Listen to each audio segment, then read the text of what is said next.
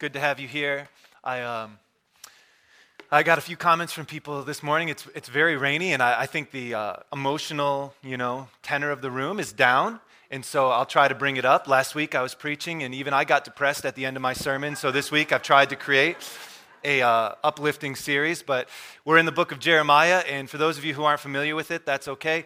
It's not the most uplifting book at all times, so I've purposely tried to craft this sermon in a way that will make you and me happy, and I failed. So we're going to go at it, and instead I will do what, say what the text says. So I'm trying my best, but I'm really enjoying this series in Jeremiah. So for those of you who are new or missed these past weeks, you can always catch up online, but I'll catch you up on where we've been. We're in week 3 of an 8-week series when we're looking at the prophetic book, the major prophet, as he is called, Jeremiah. He has 52 chapters, and in fact, Jeremiah, if you count Hebrew words, is the longest book in the entire Bible. It's a daunting book, and there's perhaps no other book in the Bible that is so full of judgment and hope. Judgment and hope. The negative and the positive. So it's like this roller coaster ride of emotions. And what we've seen in these first couple weeks, and it's 52 weeks, we're doing it in 8 weeks. I'm obviously not preaching each chapter. We're skipping around. In week 1, we looked at chapter 1, and we looked at Jeremiah's call. And in week 1, we saw 2 core concepts that kind of set the groundwork for the entire book of Jeremiah and really your understanding of prophecy in general. And the 2 concepts are this. First, God's protection. God's protection. I think a lot of us go through life and we expect certain things from our vision of who God is and how he will interact with us. But in week 1, we saw that God's protection on our life does not mean that no harm comes to us, but rather that God's plan will be accomplished and you get to be a part of it. Sometimes it is great and everything feels good emotionally, and sometimes it doesn't. Sometimes we go through really hard things in life. God's plan will be accomplished, and you get to be a part of it, his protection. Second, we looked at what does his judgment mean, kind of a definition of God's judgment according to Jeremiah. And what we saw in week 1 was that God's judgment means that he destroys what destroys us, and he builds up what benefits us. He destroys what destroys us, and he builds up what benefits us. Now, tell that to someone going through judgment, and that's not an easy thing, yes? But that is what God is doing in life. He is destroying what destroys us, and he is building up what benefits us. And if it doesn't always feel like that to you, you are not alone, because it doesn't always feel like that to a lot of us. Week 2, we moved on and we skipped a bunch of chapters, and we went right to chapter 7, and we looked at what's called Jeremiah's temple sermon.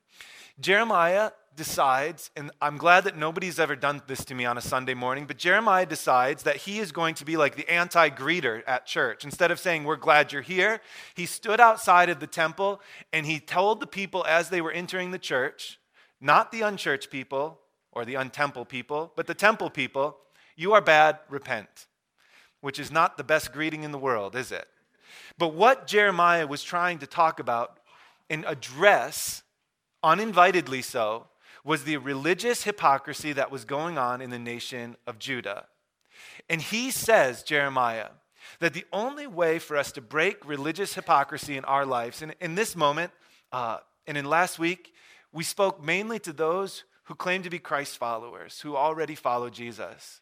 And the way to break religious hypocrisy in our lives is to allow our hearts to become softened so that it breaks over what breaks God's heart. And there is a huge difference between that and simply just adjusting your behavior. Last week we looked at the idea, what if there was a husband? And this husband cheated on his wife, and he came home, and the wife's unhappy, and he says to the wife, I get you don't like that. I don't see that it's really a big deal, but for the rest of my life, I won't do that. That husband may modify. He may change his behavior, but I would suggest that relationship will not be intimate or very positive. If we want to break the hold that religious hypocrisy has in our churches and in our individual lives, we must be able to have our hearts soften so that our heart breaks at what breaks God's heart. And what breaks his heart? When we mistreat his children, when we mistreat his people, and his people is everybody. That's Jeremiah's message. This week we skip even more chapters, and we find ourselves in Jeremiah chapter 18, verses 1 through 23. If you want to follow along, and I'd suggest you do, we make it real easy. There's a Bible right in front of you, the blue book in front of you, and the passage that we'll be looking at this morning is found in Jeremiah chapter 18, verses 1 through 23, found on page 631. And as you turn there, I'll give you a little bit of time, and as you turn there, I want to preface what we're about to read with a few comments. The text we are going to look at this morning is going to teach us something kind of mysterious, but very, very important about the interplay between God and us. Or more specifically, the interplay between God's actions and our actions. We could maybe say our actions and God's response. But I would say what Jeremiah 18 is about to teach us is that there is an interplay between our actions and God's actions. And if we understand this interplay, it will help us understand who God is. Now, this is something that people have struggled with for years, and there's even movies about this. There was that movie a couple years ago. I think it had Matt Damon. It was called The Adjustment Bureau, kind of this fatalistic idea of if everything is predetermined in life, how do my choices determine anything? How does free will function? This is something that people have struggled with for years, and I really can't resolve this tension. And the reason that it's been talked about for thousands and thousands of years is because nobody really has the full answer. Every so often, it's good as the pastor to remind you that all of us, some of us are smarter than others. I don't know where I am on that scale. I wonder sometimes. But some of us are smarter than others. That can't be denied. Albert Einstein, E equals MC squared. He knew more than me. Yeah.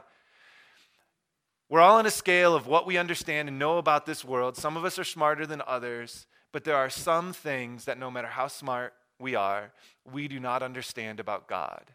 And so wherever we are, I guess all of us are dealing with an incomplete understanding of who God is and how he works. Now, on this issue, and I put a lot of work into this sermon, and I was trying to create ways to make this easier to understand, but there are times, I think, when we come to the text of Scripture, and what we are looking at is really beyond our understanding. But there are certain elements that we can pick out of this text that we can understand, and this text is going to deal with the interplay between free will and God's actions, or our actions, God's actions. It's a mysterious subject, and I can't explain it fully, but I know that there are many people, and I've talked to them, I have been in this situation. There are many times in life, and if it hasn't happened to you, it will one day, where you will have something happen and you will say, why does life look like this? Why does life look like this? It's not when you buy your first car or you meet your girlfriend and she's the best thing ever in the whole world. It's not when the good times come, is it? It's during times of disappointment, discouragement, and disillusionment that we ask, why does life look like this? For us, I would say we've lived a pretty good life, but even so, we've had times of discouragement, disillusionment, and disappointment. Right before our second was born, Sarah and I went through something really hard. It's something that I don't think we expected how hard it would be. We went through a miscarriage, and we were so excited. I think at the potential of this new life, and within weeks, that new life was gone.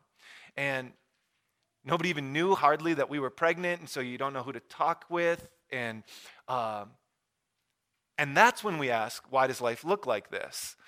Not when you go to work and they say, hey, your work is awesome. Here's a $5,000 raise, Or when you win the publishing clearinghouse, that's the way life should look, yeah?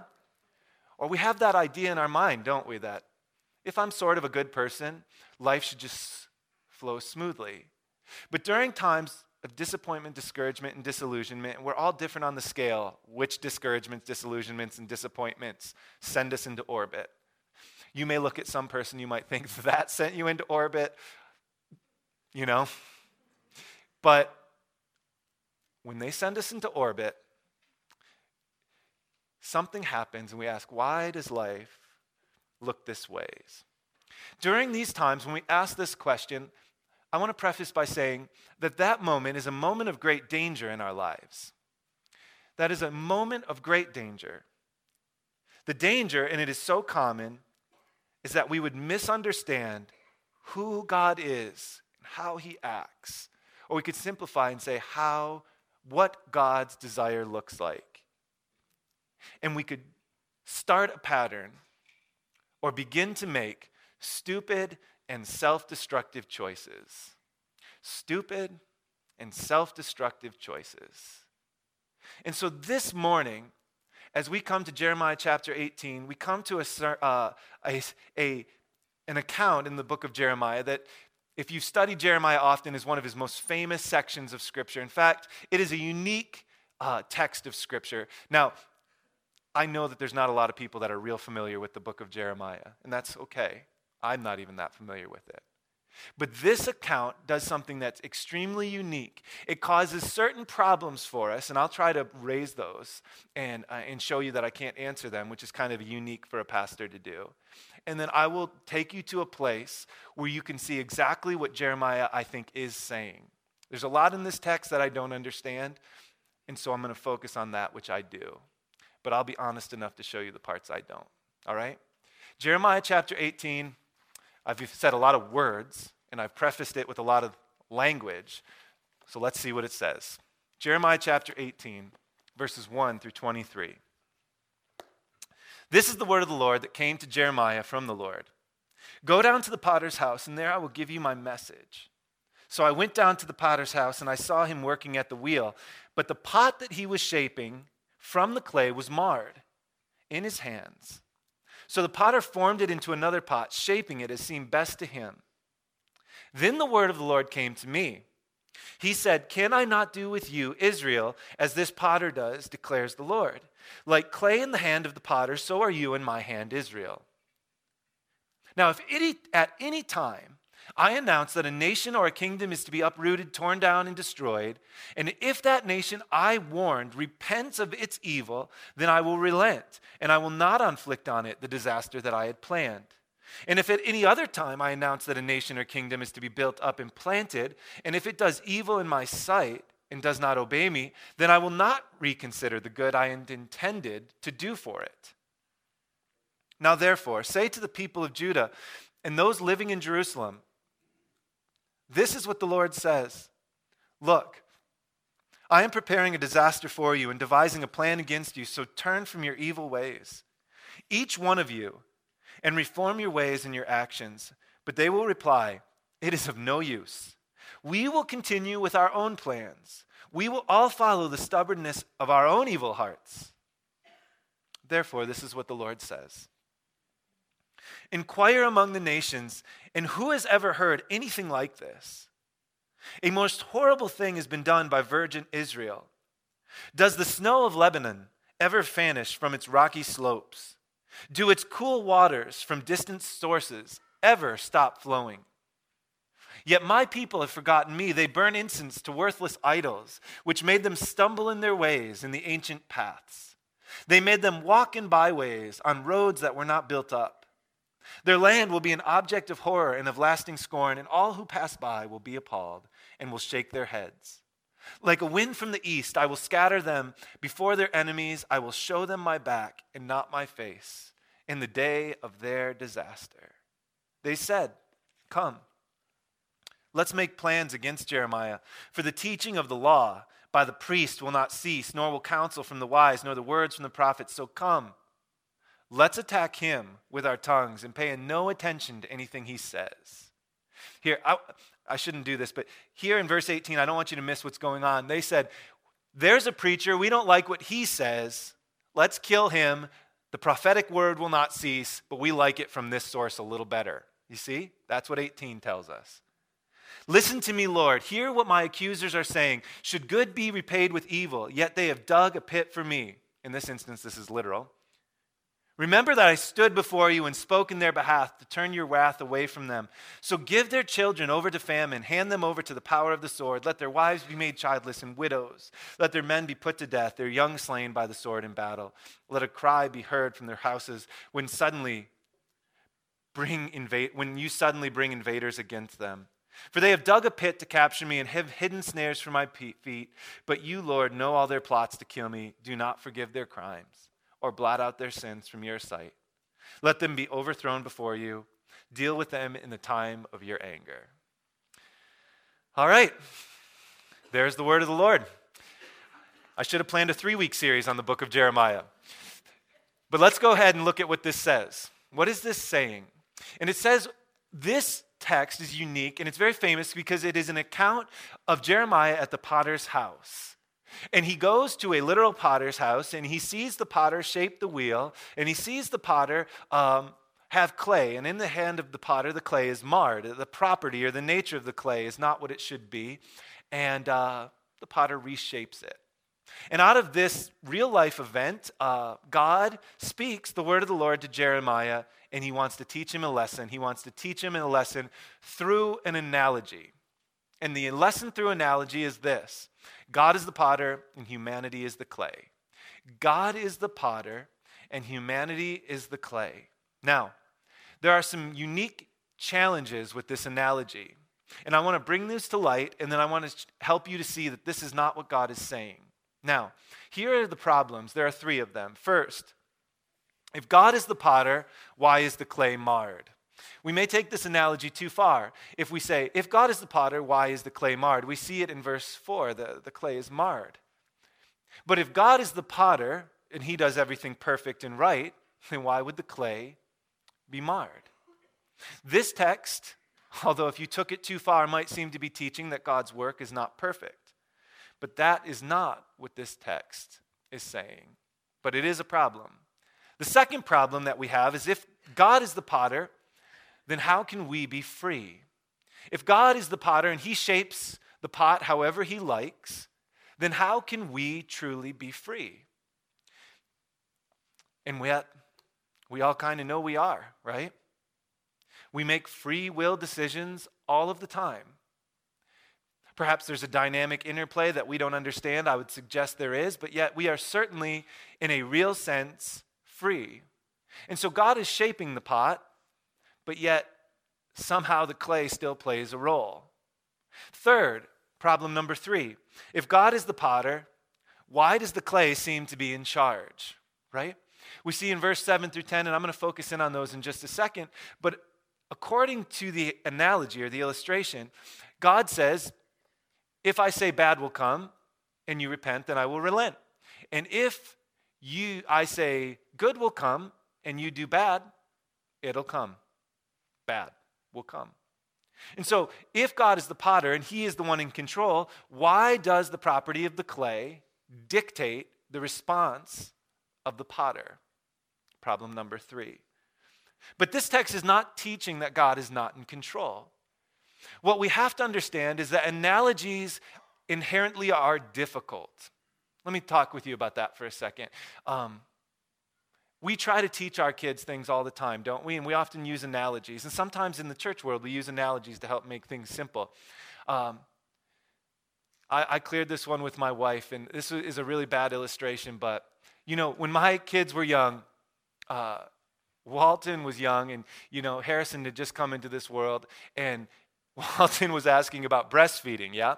And you start to think about how do you make an analogy that a kid can help understand about breastfeeding. So, you know, mommy is the food, and, you know, it's kind of like you see what I mean? An animal a cow, or, you know? And my wife heard that, and she's like, that is not cool, you know? You know, analogies break down at some point. Yes, mommy is giving nourishment, but no, she is not like a cow, you see? So almost every analogy is like this, and I really racked my brain because I didn't want to use that breastfeeding analogy. I wanted something better, but I don't know. I was just having like preacher's block or something. But you get the picture. Analogies always break down. All I could think of when I was coming up with analogies is all the analogies about the Trinity, and I won't talk about that. I'd be tempted to, but I'm going to resist that temptation, okay? But analogies break down.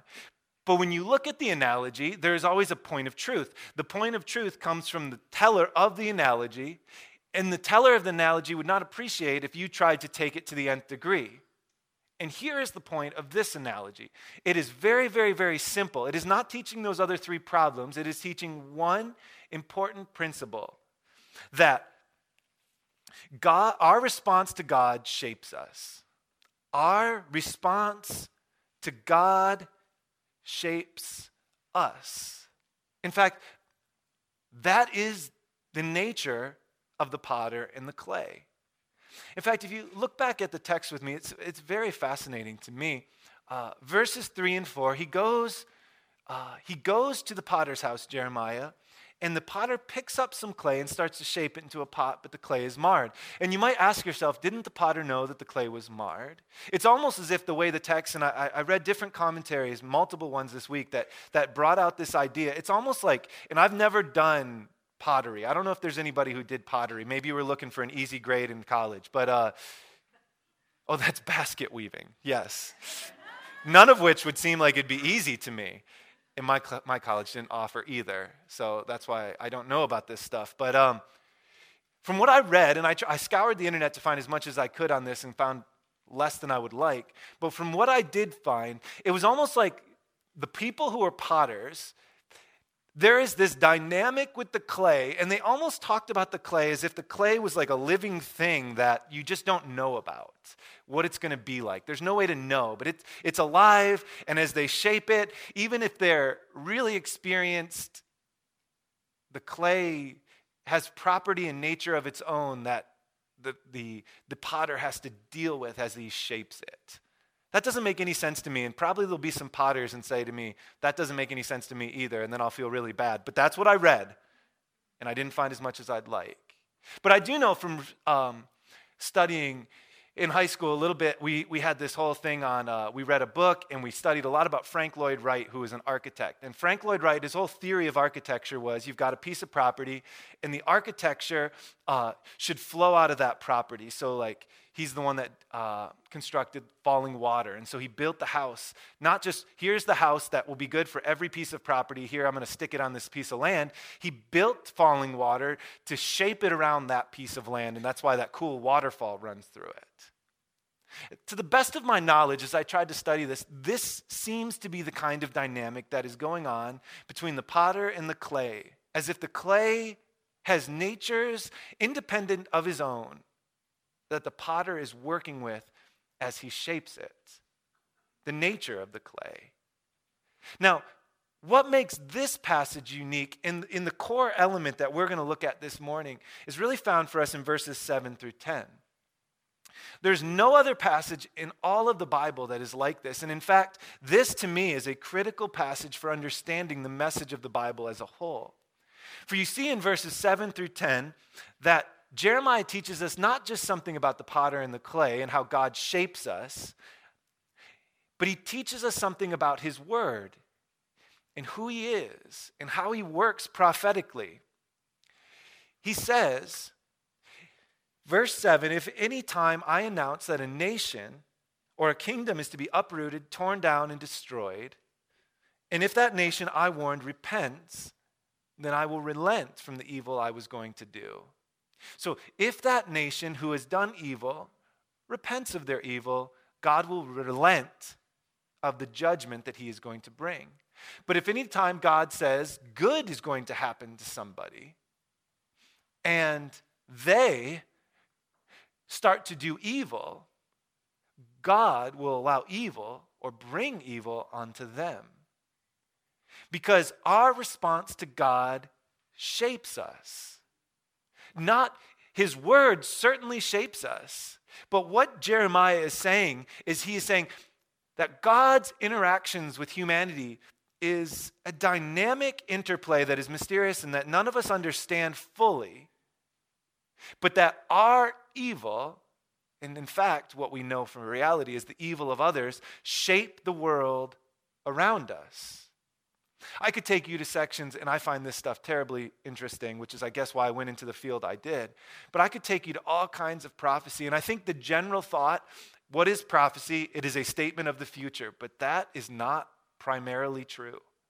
Prophecy in the Bible, its primary function is not to tell us what will happen, but to cause us to mold us and to cause us to repent and turn towards God.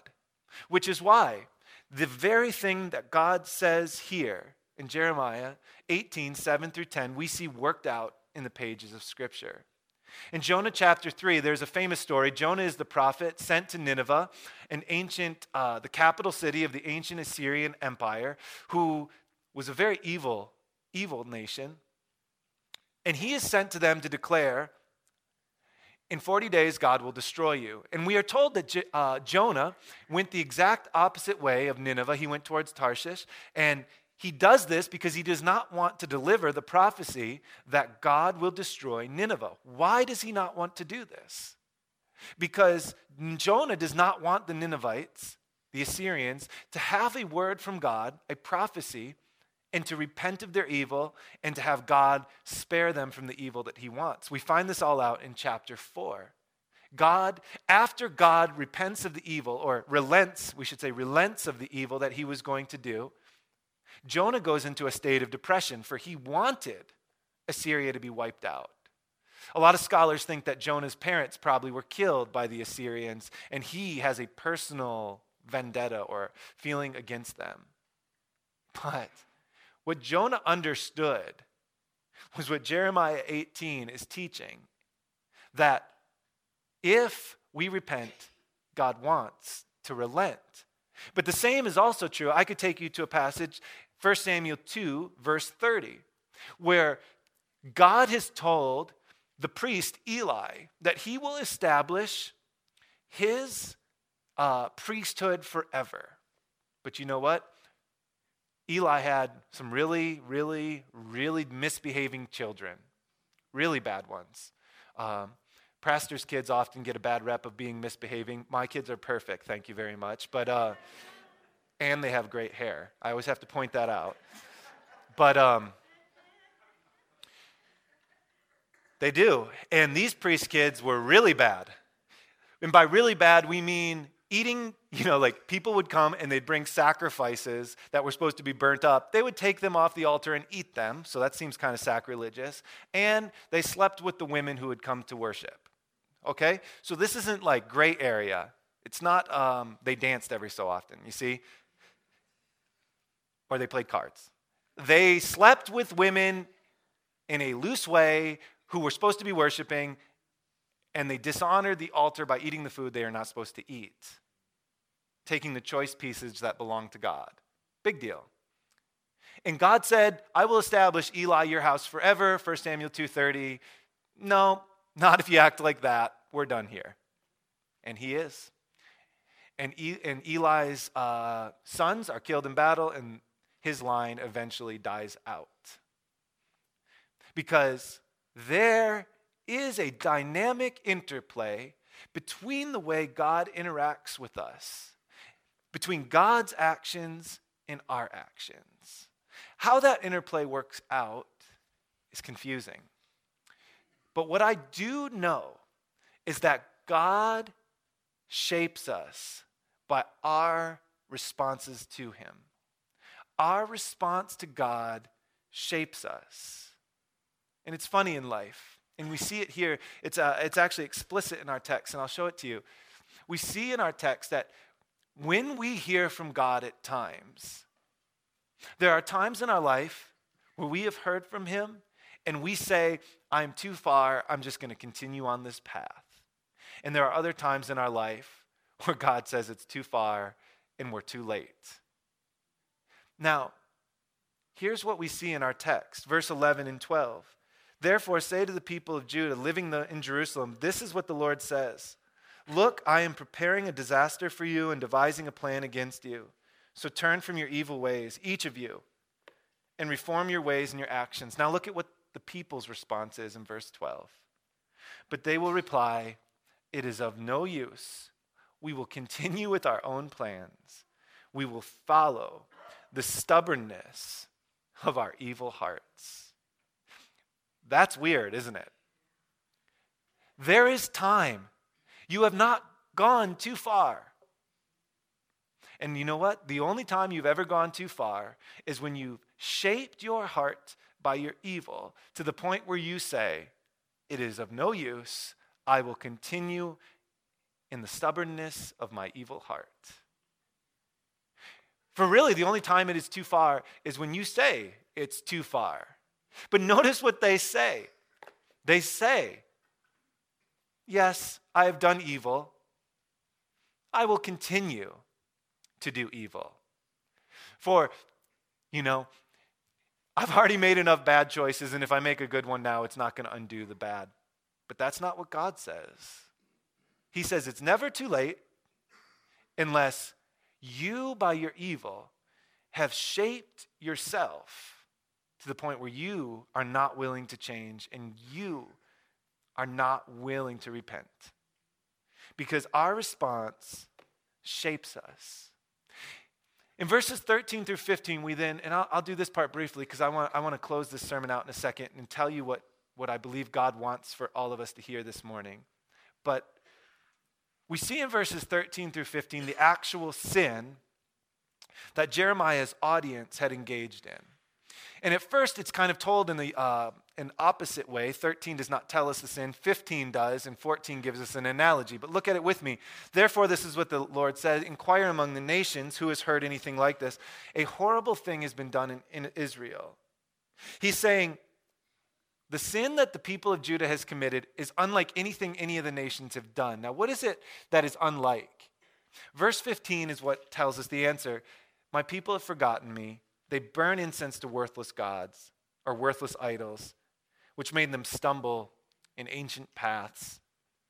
They made them walk in byways and in roads that are not built up. And so what the prophet is saying is that this sin is unique. He's saying, even amongst the nations who worship false gods, they stay faithful to those gods. But yet you, who have the true God and have been vindicated, have seen true wonders and miracles of what God's protection and deliverance have happened in your life, are turning away from the true God to follow after worthless idols. Not even the other nations turn away from their false gods. And so Jeremiah says, that is your sin. That is what you must repent of. But their evil continues to shape them.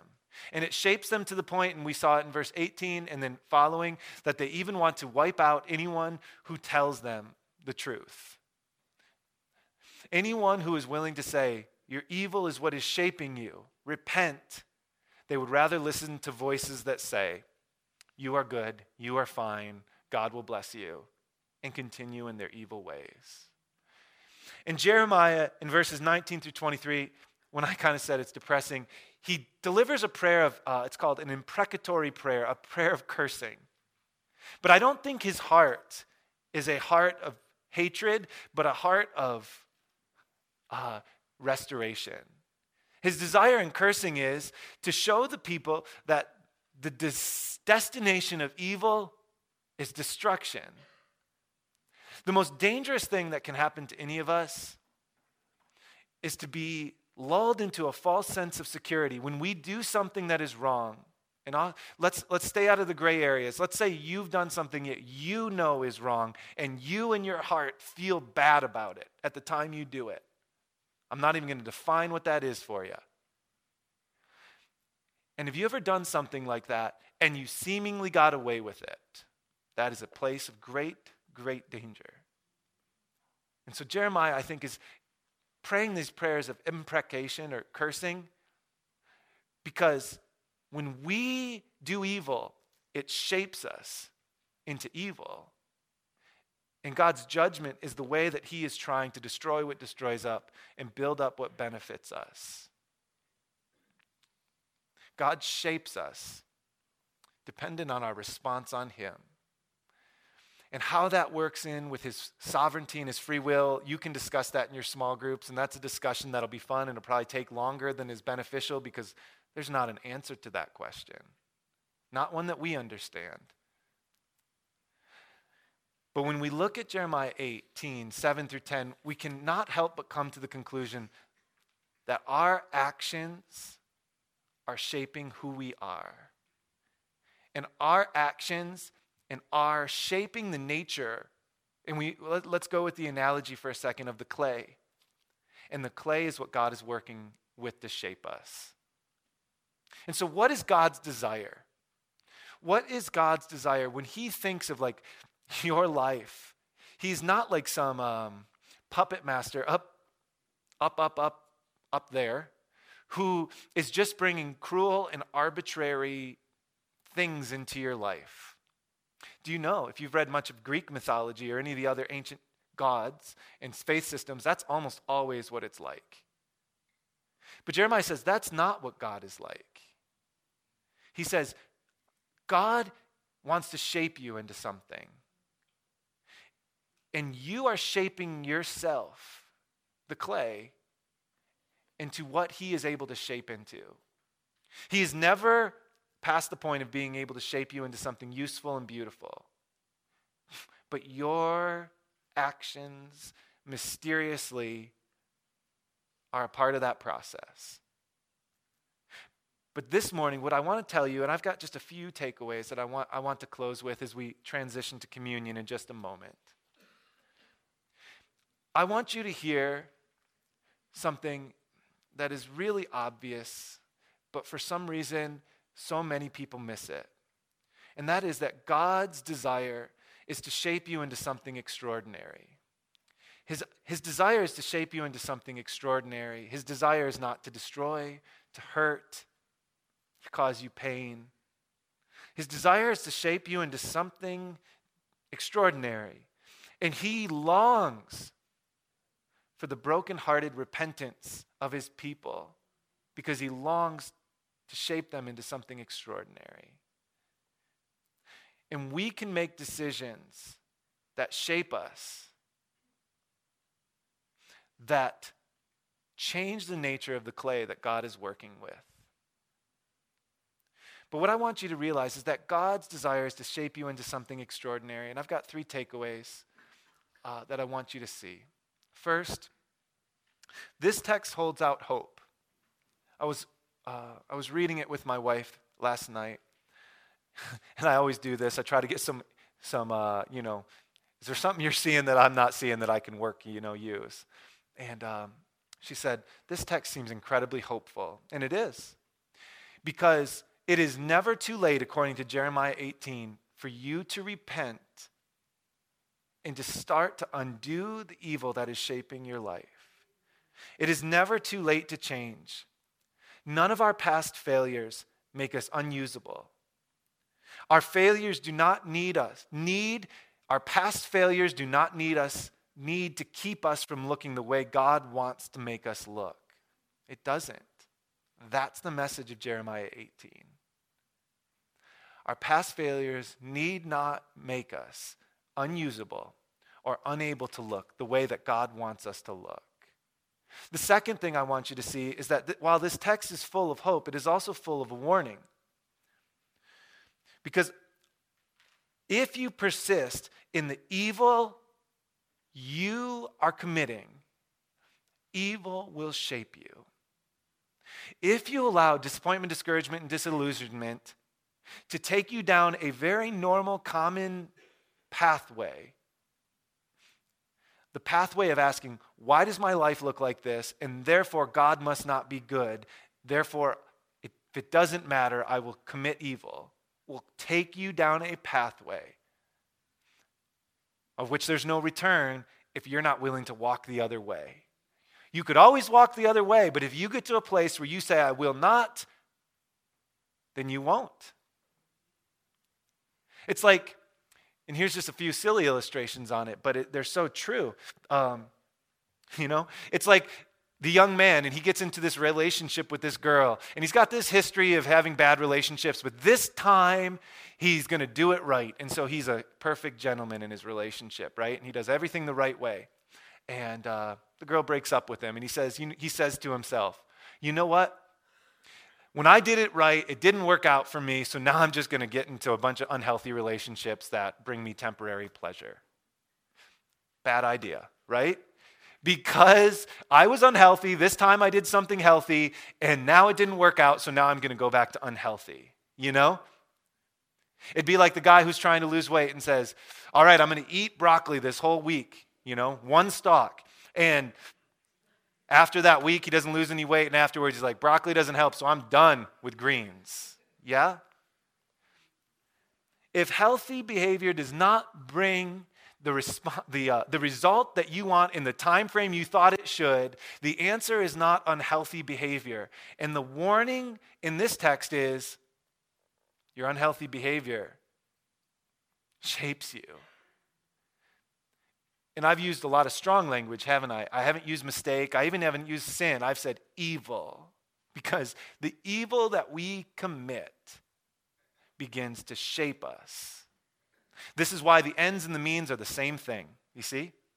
You might think, I'm going to do something bad so a good thing will be accomplished. But in the idea of doing something bad, you are being shaped and becoming the means, you see?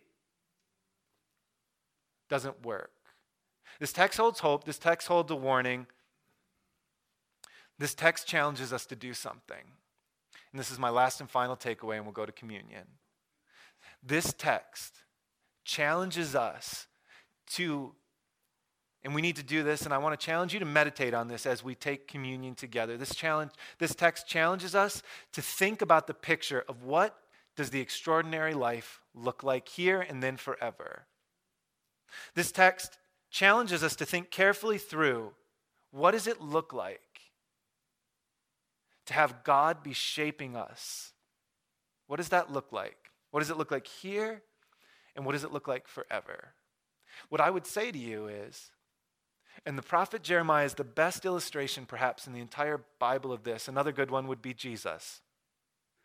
When we do God's will, we are not guaranteed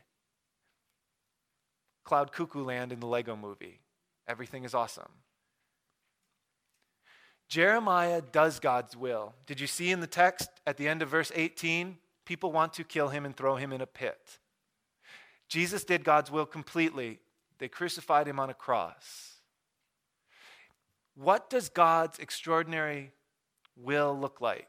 And it takes us back to protection. God's ultimate plan will be accomplished, and you get to be a part of it. In the here, it's hard sometimes. I do not pray for hard. In fact, when I pray for all of you, when things happen, I pray for the not hard stuff. I do. When I hear that somebody's gone through a miscarriage or someone has a brain tumor, I do not pray, good, that's awesome for them. Now God will be able to shape them. I pray, God, take away the tumor, help the baby be healed. I don't know why he doesn't answer those prayers sometimes, but I know he doesn't always. There's a point in our faith where we have to become like adults and look at things square in the eyes and say, it is the way that it is. But we have a choice in this moment.